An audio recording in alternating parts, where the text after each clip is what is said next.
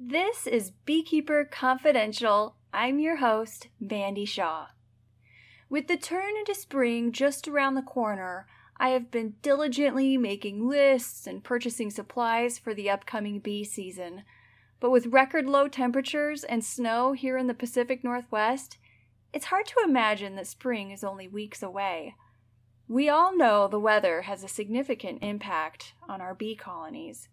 And for today's guest, the impact has been disastrous. In February, David Bach from Buzzed Honeys shared that his main bee yard had been nearly wiped out by a mudslide as a result of heavy rains in Los Angeles. He started a GoFundMe campaign to recover the loss of 35 hives. It is one thing to lose the bees, but a whole other problem to lose the hives themselves and the comb stored within. He reached out to me last week about becoming a patron and asked if I could give a shout out on his behalf, but I knew we could do better than that and invited him onto the show to tell us his story. Meet David Bach from Buzzed Honeys.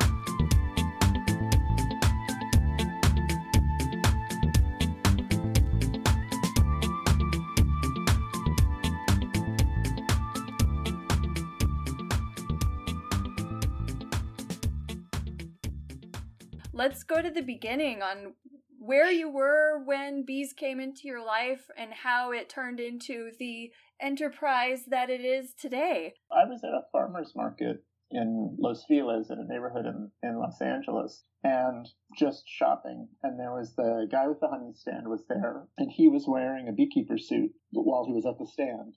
And I guess I had never seen that. I'd never seen anyone selling honey, dressed as a beekeeper before. So we started talking, and he said, "Oh yeah," he said he had hives in the city of LA and was looking for places to put them. So when I think about Los Angeles, I think of high-rise buildings and Disneyland and recording studios. I don't really think of it as an agricultural spot. Yeah, and I definitely thought of it that way before I moved here, but a lot of it is undeveloped. So if you look at a map of LA County, obviously a lot of it's very densely populated and highly developed in certain sections. But when you get to the northeast, you have the Hollywood Hills. Can you picture that? I see the sign. Right. So yeah, exactly. So when you see the Hollywood sign, so there's the Hollywood Hills, and those hills are much too steep really to develop very densely. And then we also have the Angeles Crest when you go further east. And so depending on where you live, you actually can have a lot of open space. It's just totally undeveloped. And then also you have a lot of irrigation in people's yards. So people are growing whatever they have in their own yards. And obviously, it's warm year round. So there's a lot of forage in the city, in the populated parts, in the parks, and just to the north of the city. And bees do really well here. That's something I hadn't thought of before I talked to this guy. He was the first beekeeper I really met. And so he was the one who told me that. And I said, well, I just moved to a new place, and our backyard is sort of hidden from the neighbors. And that was important because beekeeping wasn't legal in the city back then. There was a municipal ordinance against keeping bees in the city of LA. And that has since changed, right? Right. Yeah, that was a few years ago. And that was sort of a popular uprising among small-scale, hobbyist beekeepers. Yeah. Who got there, and a group called Honey Love really led the way. Oh, yeah. They're a nonprofit here that made that happen. And so then a few years ago it became legal. You didn't have to hide the hives anymore. But of course, neighbors are still a problem sometimes. Sometimes, yeah. I got lucky in the neighbor department. My neighbor's happy with my bees, but I know many beekeepers who have to hide their hives, and they have to really tread carefully with their neighbors. Right. Well, how many hives do you have back there? I have 5, and okay. they're all pointed at his backyard.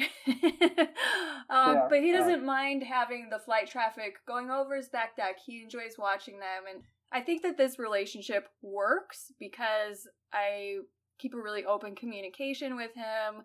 And when he has guests over to his house, if I happen to be in the backyard and I hear them freaking out about my bees, I will go over and talk with them. I'll invite them over for a tour because I have observation windows in these hives, and it works. Yeah, you lucked out. Yeah. That's great. Yeah.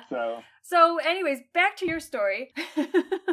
It's all part of the same story, really. Yeah. I mean, that's one thing that I guess has been so gratifying about beekeeping is how there's so much camaraderie between people who do it. And I forget sometimes that it's not that common. You know, I spend so much time thinking about bees and working with bees and reading about it and all that stuff that I'm still surprised when people say, "Oh, that's so cool. Tell me all about it." I'm like, well, it's everywhere, isn't it? Oh, no. Only in my life, I guess. And right. So you told this guy about your backyard and your secret hive-keeping abilities. Right. Well, I didn't have any abilities at all, though. So I told him he could use the yard, but he would have to come over, and do the maintenance. And he said, "Oh, if you're interested, I'll just come over and teach you how to do it." And so that really fit perfectly with something that I had been interested in, which was getting away from the computer. So I still am a freelance writer, and I was in several wildlife TV shows, documentary shows. So what were you doing in the episodes? I'm a writer, so for the TV shows, my title is story editor. Oh, very cool. Yeah, so I would review all the raw camera footage and then put that together, obviously cut it way down to make to 19 minutes or however long the show was.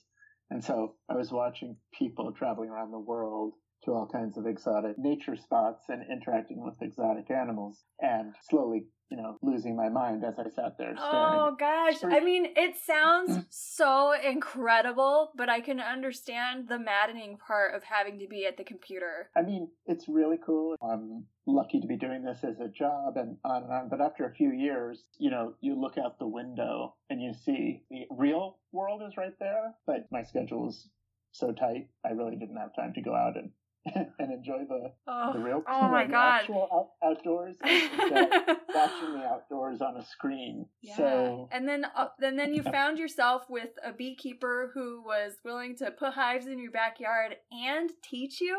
Yeah, well, so that was the plan, and he definitely brought the hives over, and then he showed me around a little bit, and I had never kept bees before. And then he left, and I texted, I don't know, a couple of days later, and he said, "Well, I live in Riverside, which is a couple of hours away." He said, "Just send me a picture of what you want to know." Oh my gosh. I was taking pictures on my phone and sending it, and then he would write a note back. And so, I got some books. The Beekeeping, is it for idiots? Yeah, Idiot's Guide to Beekeeping, I think.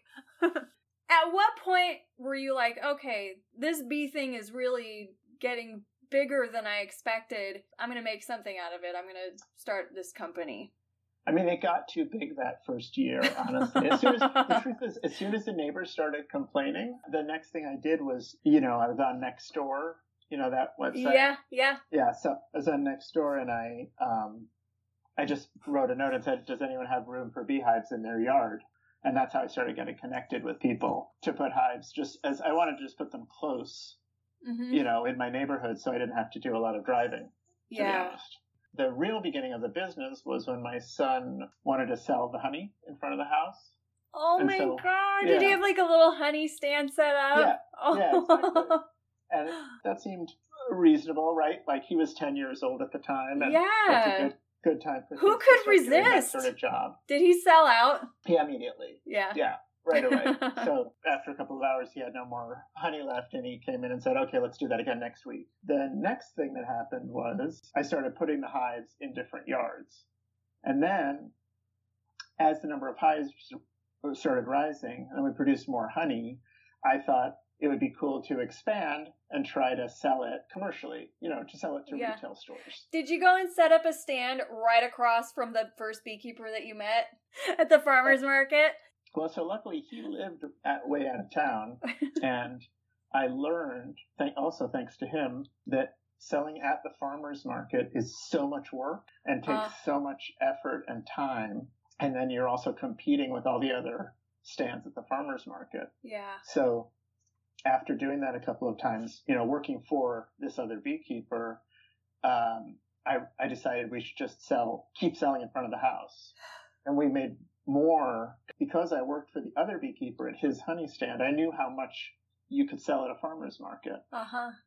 So I knew that we were selling, 5 times as much just in front of our house. So wow. Yeah, but again, obviously to actually finance the business, that was still never going to be enough sales. So then I connected with some local beekeepers who I had met through some beekeeping forums, and they were a few hours away, and one of them had avocado honey, so that he was selling in bulk. So I went and bought some from him and rebottled it so I could sell that to the customers in the neighborhood. Yeah. And also then I would have access to a bigger supply, to supplement the honey from our own hives. Yeah. So that we got to that point, and then there's a grocery startup called Good Eggs, and they somehow found out about us and asked if we could, supply honey for their grocery.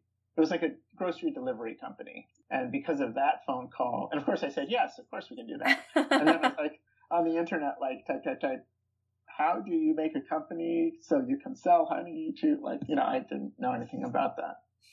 And so that led us to get a cottage food operation license, which lets you pack your food product in your home kitchen and sell it wholesale to retail stores. The health department comes every year to look at my kitchen. And it's probably one of their favorite stops. I would imagine there might be some sampling happening. No, I really? offer them every time. And would that be bribery? They won't even take a drink of water. What? Oh my God. Yeah, and one of them explained to me where that's one of the specific things we're never ever allowed to do. So that to keep that separation, they're here only for business. Oh. I always offer them coffee and everything, and they won't ingest anything. Wow. From with Good Eggs distributing the product and with the cottage food operation license paid for, and the kitchen inspected, everything was legit. Then that's how we started selling honey in a bigger way. When you took that jump, were you worried about being able to have enough honey? No, because by then I knew of several beekeepers who were selling really good honey in bulk. Okay. And I didn't just order it online. So I drove out to meet these beekeepers and I saw their whole thing. And a lot of times they had hives right there on their property. And they showed me their extracting equipment and everything. And I said, I'm really, really serious about offering raw honey. And I understand it has to be heated or warmed in some way during the extraction process. But however we can do it so that it's as raw as possible. And and all the people I bought from, they have customers who really want raw honey. And they do a whole extraction where they just put it in buckets and sell it that way. And you need to strain it. So it still has wax in it when they do it that way, because when they extract for the regular customers, they filter it. They don't over filter it, but they do have a warming tank that it goes through. It's a whole big process. But so that's how I was able to get raw honey that still smells really. I mean, when you take the bucket, the lid off that bucket of avocado honey, the smell just fills the room. It's overwhelming. But I don't have contracts to pollinate avocados, so I can't offer my own personal avocado honey. Yeah. Wow. So that's basically how we got started. So everything is going along amazingly. He's got the honey, he's got the customers, he's got the bees and the apiaries. And then he got rained on. A month ago, it started raining really hard at the beginning of February. And it just kept raining and raining. It rained so much that the hillside above one of my main bee yards ended up collapsing. Water was running off the road and right down this one side of the hill, and the whole thing just washed away. And it washed straight down and through the flat area where I had most of my hives. And that was a shock. Did somebody call you and tell you that this had happened, or did you just go to check and find this disaster? No, it was raining so hard. I said we should go over and look, and because I had some extra pallets, I said to my kids, we should go look and maybe bring some extra pallets and put some of the hives, double the pallets and move the hives up. But it was raining too hard to do that. It was absolutely pouring. And that night, I got a text from the woman who owns that land, and she said, there's a massive landslide, and you should come check. I think your yard was damaged. And so when I went, everything's just upside down. Now, I keep going over and I keep moving them. I turn them upright, but it rains every other day, so it's been hard to do that. But many of them are buried completely submerged in mud. Oh, and so wow, like that, because I looked at the pictures and it was hard to tell, like, how many hives or how was it survivable for any of the colonies that were there? Yeah, so I found a couple of nuke boxes that must have floated to the top somehow, and they were in perfect condition. I got 2 of those, and there are 3 mature hives with 2 deeps and a medium. They're still flying around, but they're sort of on their side a little bit. Those I put upright, and then the rest is just covered in mud. So there are about 35 we lost, and maybe 5 will make it. But then it's also all these medium supers full of drawn comb that were there because I had room, that was sort of a holding yard. And so that's obviously all the comb that's supposed to get filled up with honey this season. I've been talking to a lot of people through the fundraiser. A lot of people have contacted me, and a lot of the beekeepers in this area have said, well, I got a donation of empty boxes, for example. I got about 16 deeps and a bunch of top and bottom boards someone just brought. So that was really amazing. And then another beekeeper in Topanga Canyon has a bunch of mediums because he's switching his whole operation to just deeps. He doesn't actually want to use his mediums anymore. So he's giving me a really good price on those. And a lot of those have drawn comb. So that'll really help to replace it. Yeah. So, but that's why. Yeah. And thinking about that, the loss of the comb alone, it's so resource depleting for the bees to make all of that. Right. To have to start fresh. Right. Ugh. Right. Yeah, and that's why it's like I put some pictures on Instagram, and then somebody DM'd me, "Oh, do you have a GoFundMe yet?" And I was like, "Okay, I'll try that." I've never done it before, but we'll see how that works. And people have been really, really nice about it and have supported the GoFundMe. Yeah. So where are you guys with the fundraising on that? Because when I checked just a few days ago, you guys were about halfway to your goal. Yeah, so we're a little bit past halfway. Nice. And we're still getting donations, and I'm looking at the page right now. My mother just donated. Oh, thanks, Ma. Thanks, Mom. And I told her specifically, do not send money. And she donated anyway. So now I have to yell at her and also say thanks. So yeah, donations keep coming in. It's been really, but obviously the money is a huge help, and I get to pay Tom, my assistant, who's out right now delivering honey to a hotel downtown. But it's also hard to explain. Like, if you're not a beekeeper, it's hard to understand. Like, with money, I can buy new boxes and frames, but it's usually impossible to buy drawn comb. Nobody wants to sell it. Like, if you have drawn comb, you would keep it and use it yourself. Yeah. and that's, I got a DM. I hope you had insurance. I was like, well, I do have insurance. And I called my insurance company, and they said, let me just check your policy. Oh, looks like you don't have flood insurance. I was like, yeah, you're right. We never talked about flood insurance. He goes, yeah, well, you don't have flood insurance, so, we can't cover any of the damage. Oh, no.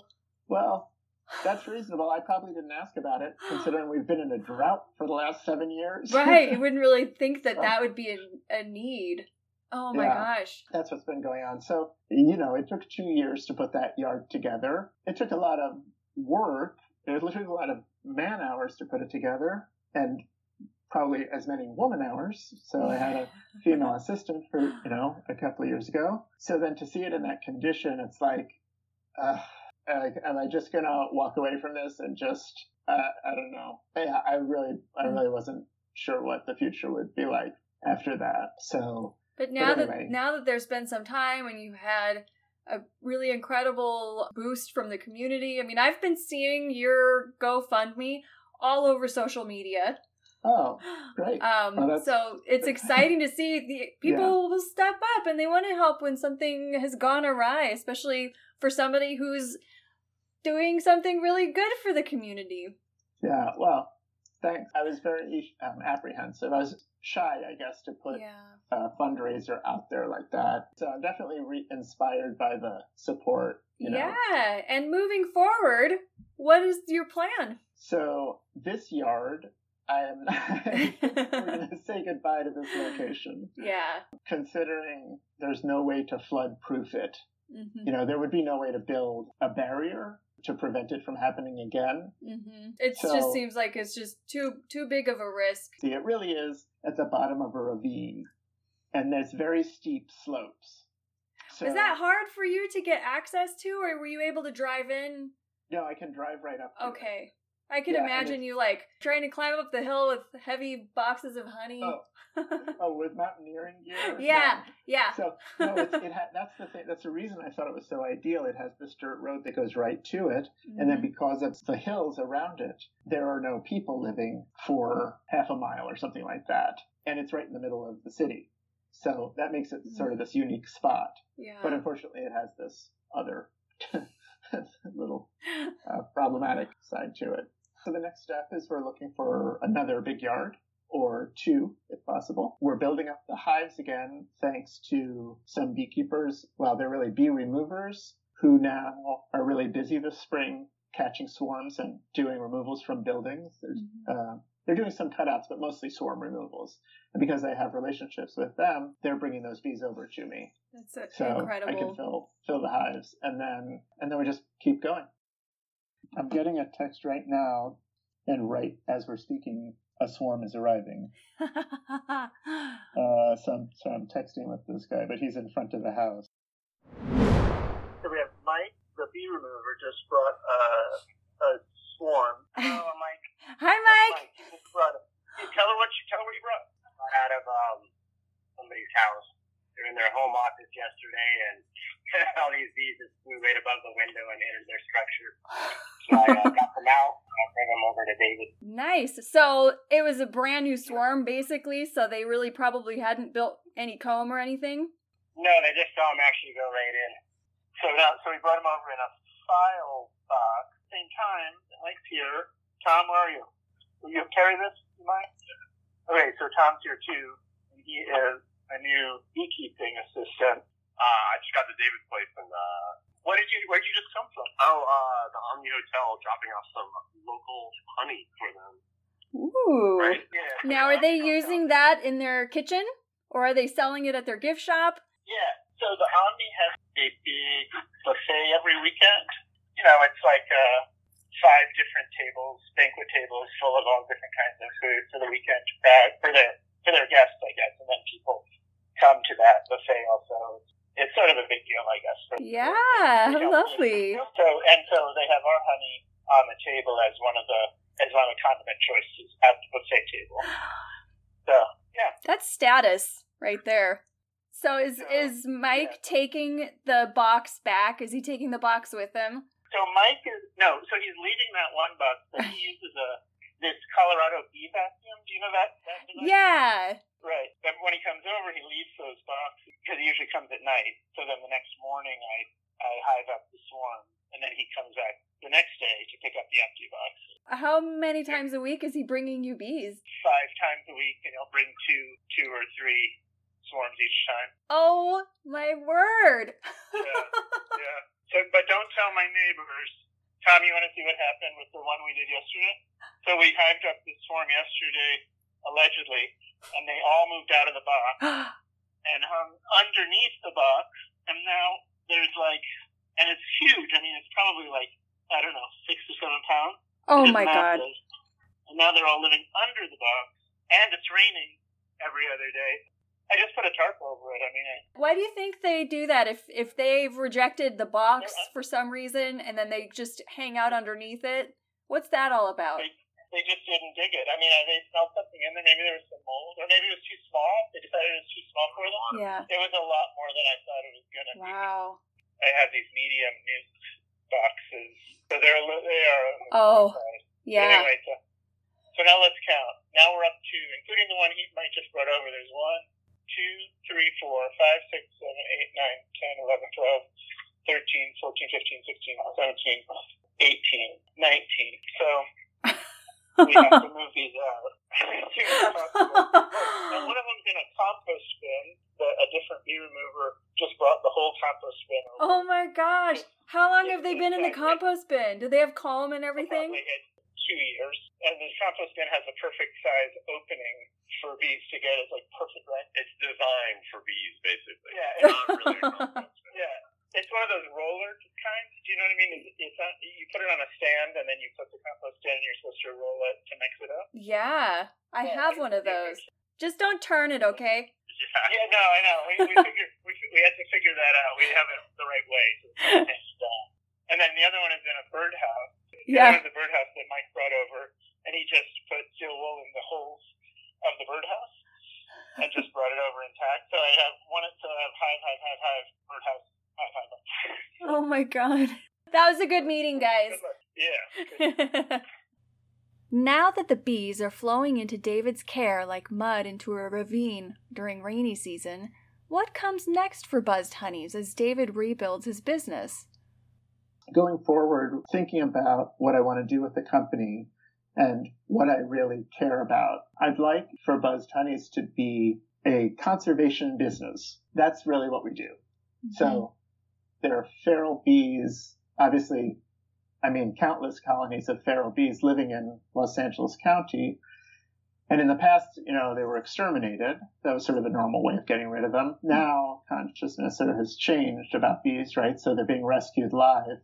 And there really aren't that many people. There's nobody else I know of who takes those colonies in, gives them hives, gives them homes, finds a yard, and then places them in spots where, well, what I want to say is in places where they'll be safe. But obviously, as we saw, they're not always safe. Yeah. So that's my real goal is those two things, is to find a land, the big flat piece of land that isn't too far away, too far from LA County, hopefully in the county somewhere. And then the second part is to change the focus away from being, we're still going to sell honey, but our focus won't be so much marketing honey to people. It'll be more the fact that we do the conservation, and the honey will be an added bonus. Yeah. The honey would act as a way of telling people about what we do. Tells the story. Does that make sense? Yeah. I think that's really beautiful. Thank you. Yeah. Thank you. Are you crying?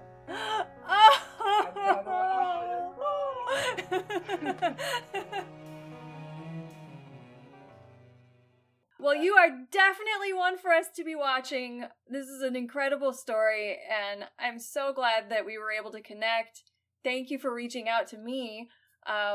Otherwise, I probably wouldn't have reached out to you because I wouldn't want to bother you in a time where there's been this upheaval of your business and, all of that. But I'm really glad to connect with you. Oh, me too. You can always bother me, man. Okay, well, I will now. I have your phone number, so. I didn't say it before, but I'm a subscriber to the podcast and a patron. But even before I paid, to get your goodwill, I was a listener, just a common listener. And now look at me. Look at you now. If you are enjoying Beekeeper Confidential and want to become a patron like David, you can visit my Patreon page at patreon.com/Mandy Shaw. You can also become a patron through the Podbean app. It was so fun talking with you. Talk to you later. All right, bye. Okay, see ya. To learn more about David and Buzzed Honeys, visit my blog at waggleworkspdx.com. You can also follow Beekeeper Confidential on Facebook and Instagram. Did you know that I have Beekeeper Confidential stickers available in my online shop? Show your support by slapping one on your hive. Your bees will love you for it. Also, If you're in the market for a beautiful and functional beekeeper veil, check out my online shop. It features high-quality beekeeper veils handmade by yours truly. Thank you for listening. I'll be back in 2 weeks with another episode. Until next time, may the buzz be with you.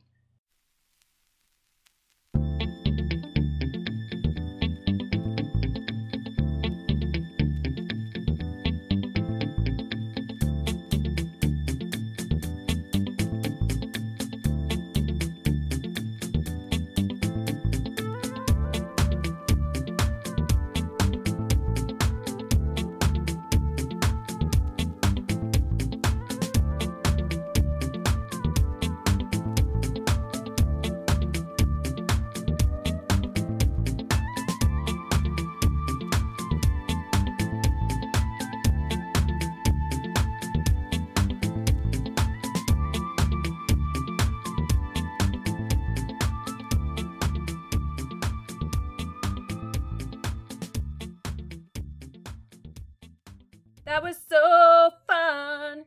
Beekeeper Confidential is a Waggleworks production and is written and edited by Mandy Shaw.